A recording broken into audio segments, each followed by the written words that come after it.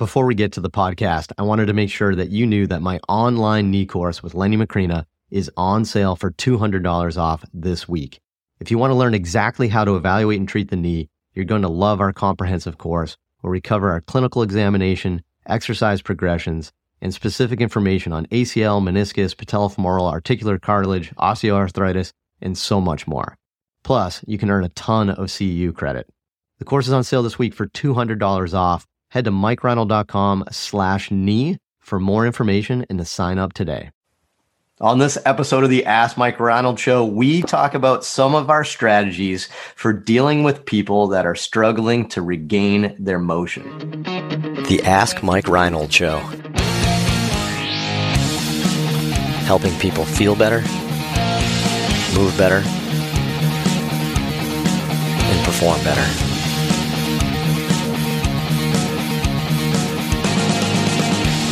Before we get to the podcast, I wanted to make sure you knew about my free online course on the Introduction to Performance Therapy and Training. If you want to learn how to get started optimizing and enhancing performance, this is the course for you. Head to MikeReinold.com/performance to sign up today. Welcome back, everybody. The latest episode of the Ask Mike Reinold Show. We are up in Boston, the crew here from Champion PT and Performance, answering your questions. Anything you want to talk about, ask away. Head to MikeReinold.com, click on that podcast link, and you can fill out a form to ask a question that hopefully we'll get to and answer on one of these future episodes. So let's see. I am joined here today by the crew, Dewesh Podell, our strength and conditioning guru on the Zoom call here, Lisa Russell, Dan Pope, Lenny Macrina, Mike Scudo, Dave Tilley, all here answering your questions. Again, anything you guys want to talk about in terms of, physical therapy, sports performance, career advice, anything, we're here for you. Len, looks like we did some round robin chair shifting again. What do we got today? We got a really good crop of students this week compared to last week. Batting leadoff, Chris Afonso. They call you Fonzie? The Fonz. Quite obvious. They should call you Fonzie. Yes. Why haven't we yet, by the way? We have. That's like a definitive. I was just sitting there staring out at my window, which is my garden outside, and I was thinking he should be called Fonzie. Zach Leal from NYU, and we have Ben the Fisherman Fisher from University of Kentucky.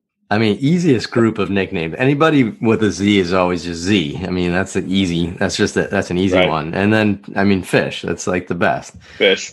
Yeah. That's pretty good. Fonzie.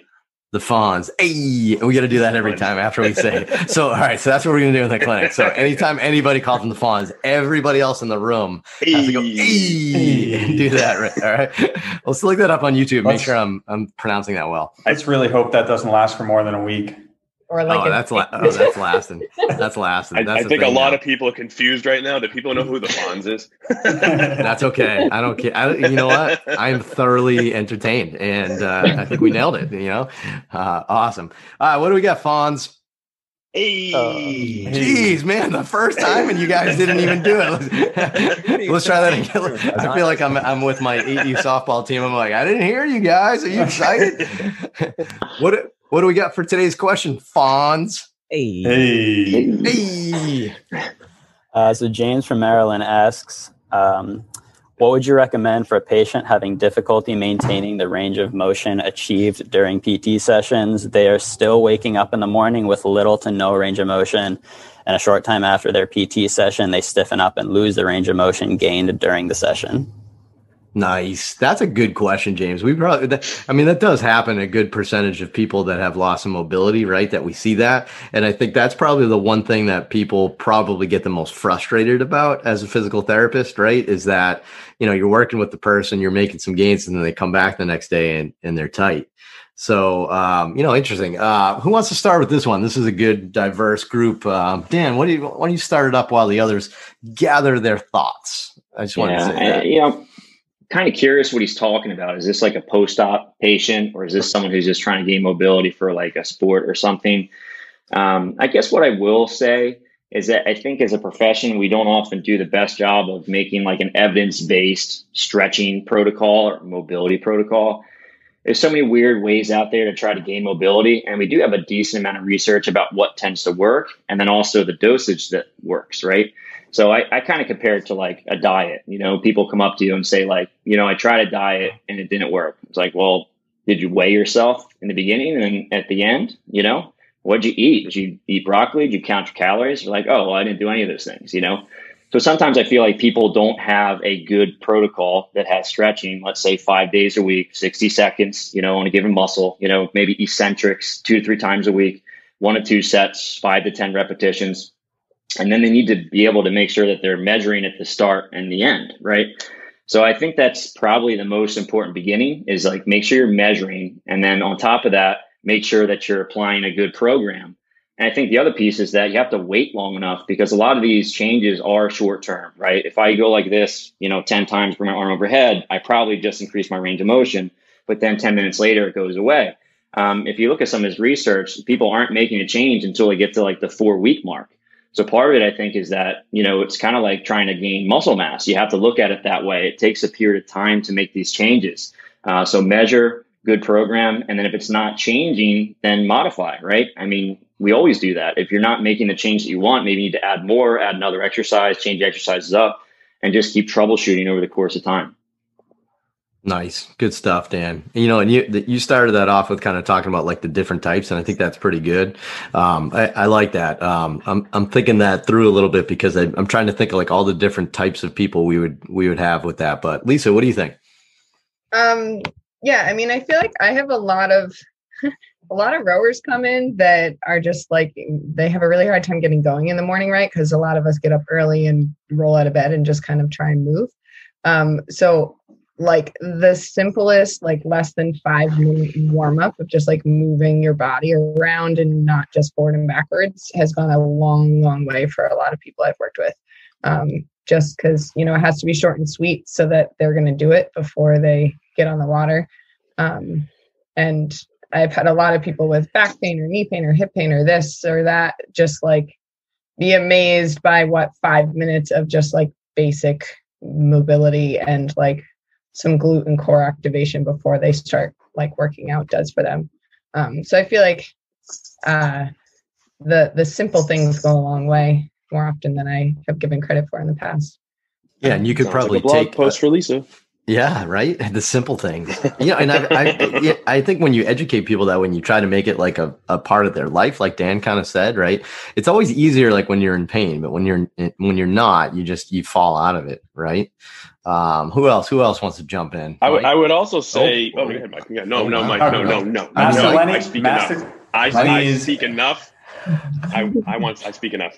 Mike's hand went up first. Yes, exactly. Yeah, okay. I definitely have patients that get a little bit stiff. No, I'm just kidding. But if we're talking about a post-op patient in this question and they're waking up with little to no range of motion a short time after PT, I may be taking a step back and wondering if there's a pretty big inflammatory process going on. Does this person have any underlying autoimmune disorders? If they're really struggling to regain motion and if they're losing it, maybe we want to look elsewhere.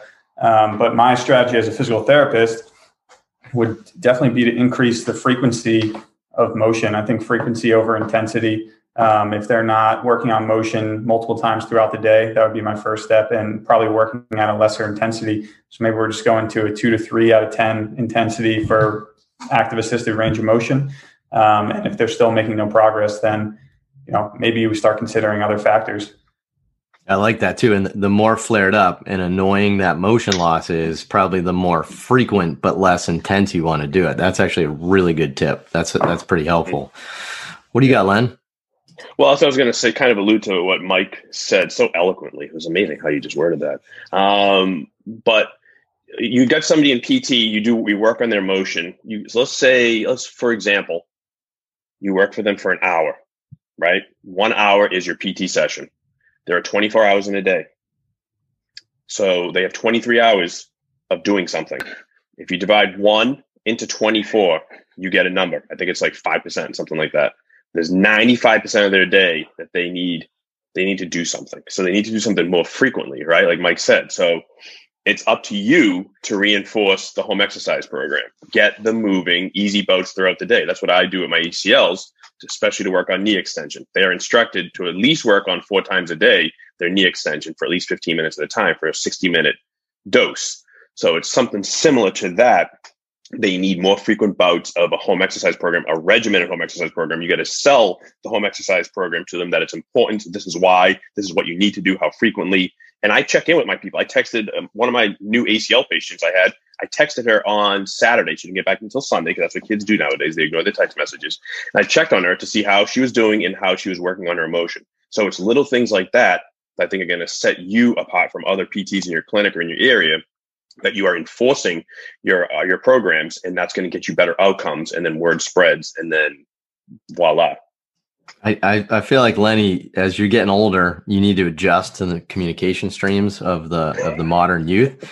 I can't wait to see you like film like a TikTok dance while you're asking, how's your range of motion?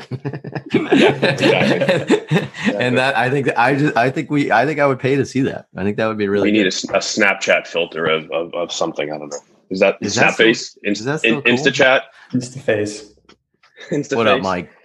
Yeah, I was just going to say, going back to Lenny's comment, I know we often talk about low load, long duration stretching, particularly in the knee to regain extension, trying to accumulate 60 minutes a day.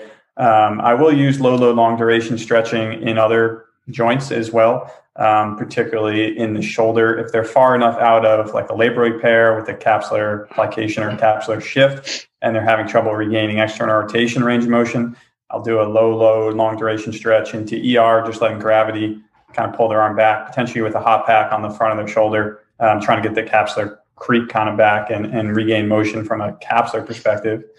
So that's another strategy that you can try. Also, bracing and splinting could be something if they are losing all their range of motion and you want to maintain to help supplement your mobility and stretching routine. Yeah, especially if they're really struggling there too. So I guess I would say this. I would say is I think we have to understand the expectation of the specific person in front of us. And I think a lot of people alluded to this in some of their answers, right? But let's just talk about like motion as a capacity, right? So if this is like your full capacity of motion, right, and you have an injury, you have surgery, and you're under that capacity, you're trying to raise it back up to where you were, right? And sometimes surgically or inflammation, et cetera, that becomes a little bit more challenging. That's the more frequent, less load type motion. I think a lot of people get frustrated when they see somebody completely healthy or pain-free. Let's say like ankle dorsiflexion, they see on one side is less than the other one. They have no problems and they're trying to raise their capacity. So not just like get them back up to their baseline, but to get their capacity higher. And I think oftentimes you got to realize this is a great example. Like you have a 65-year-old patient with low back pain that can't touch their toes. I mean, man, they've had 65 years of neglect of not being able to touch their toes. I don't think you giving them a couple of stretches is going to be super impactful on their life. Right. So I think you got to kind of be careful, with that sort of thing. I can't touch my toes. I've never been able to touch my toes. I don't think I'm ever going to be able to touch my toes. Like it just is what it is to some extent. So if you're trying to raise somebody's capacity, I think my expectations are often lower than somebody that's just trying to get back to their neutral, I would say. Luckily at Champion, I think we see kind of like a hybrid more than anything else. We see athletes that perform a task, right? And this could be anything. It doesn't have to be an athlete, but you perform a task and then that task gets you tight. Like that day, like you just go throw a ball, you just ran a sprint, right? And then the next day, your arm, your hamstrings are tight, right? Great. That's easy. That's the easiest one for us. That's transient tightness that we can address almost immediately and have a very impactful change in that session before they leave, right? And that's the one that's a blast. So don't confuse that person, right? Where their hamstrings are tight because they just ran sprints yesterday and you restored their range of motion and it stuck and it lasted, right? Because they didn't run again. That's a great success. Don't compare that to then a 65-year-old with low back pain that can't touch their toes and you're struggling to get their hamstrings more mobile. I just think it's an unfair fight for you, right? That doesn't mean you can't. Like Dan said, it's going to take months, right? It's going to take months of hard work to get that going, to raise the capacity level. So I think I would just say that, is that not everybody's the same, James, and you gotta kind of like have realistic expectations for the person in front of you, I guess, based on where they are with their motion. Okay. Makes sense. So awesome. Great episode. Good answers from everybody. Thanks everybody. That was awesome. Appreciate it, James. Thanks for submitting that question. If you have one like that, head to MikeReinold.com, click on that podcast link, fill out the form, ask away so we can have more chats like this. We really appreciate it. So, but again, we want to see those reviews on iTunes. Jeez, I'm more out of touch than Lenny. I just said iTunes, right? That's great. On what is it? Apple Podcast now? We don't see those reviews on Apple Podcasts, Spotify. Can you do reviews on Spotify? I've lost focus. Anyway, give us some reviews because we read them and that gives us feedback on our future episodes. So thanks again. I'll stop talking. See you in the next episode. Thanks so much for listening to the podcast. If you have a question you'd like us to answer, head to MikeReinold.com/podcast and fill out the form to submit your question. If you enjoyed this podcast, please subscribe, rate, and review us on Apple Podcasts, Spotify, or wherever you listen to your podcast. And please share this with your friends to help spread the word. It would really mean so much to us. Please check out all my online courses, articles, newsletter, and more at MikeReinold.com. There's always a ton of great perks for my newsletter subscribers. And be sure to check for my other podcast, the Sports Physical Therapy Podcast, where I go deep into topics and interview leaders within our field. See you on the next episode.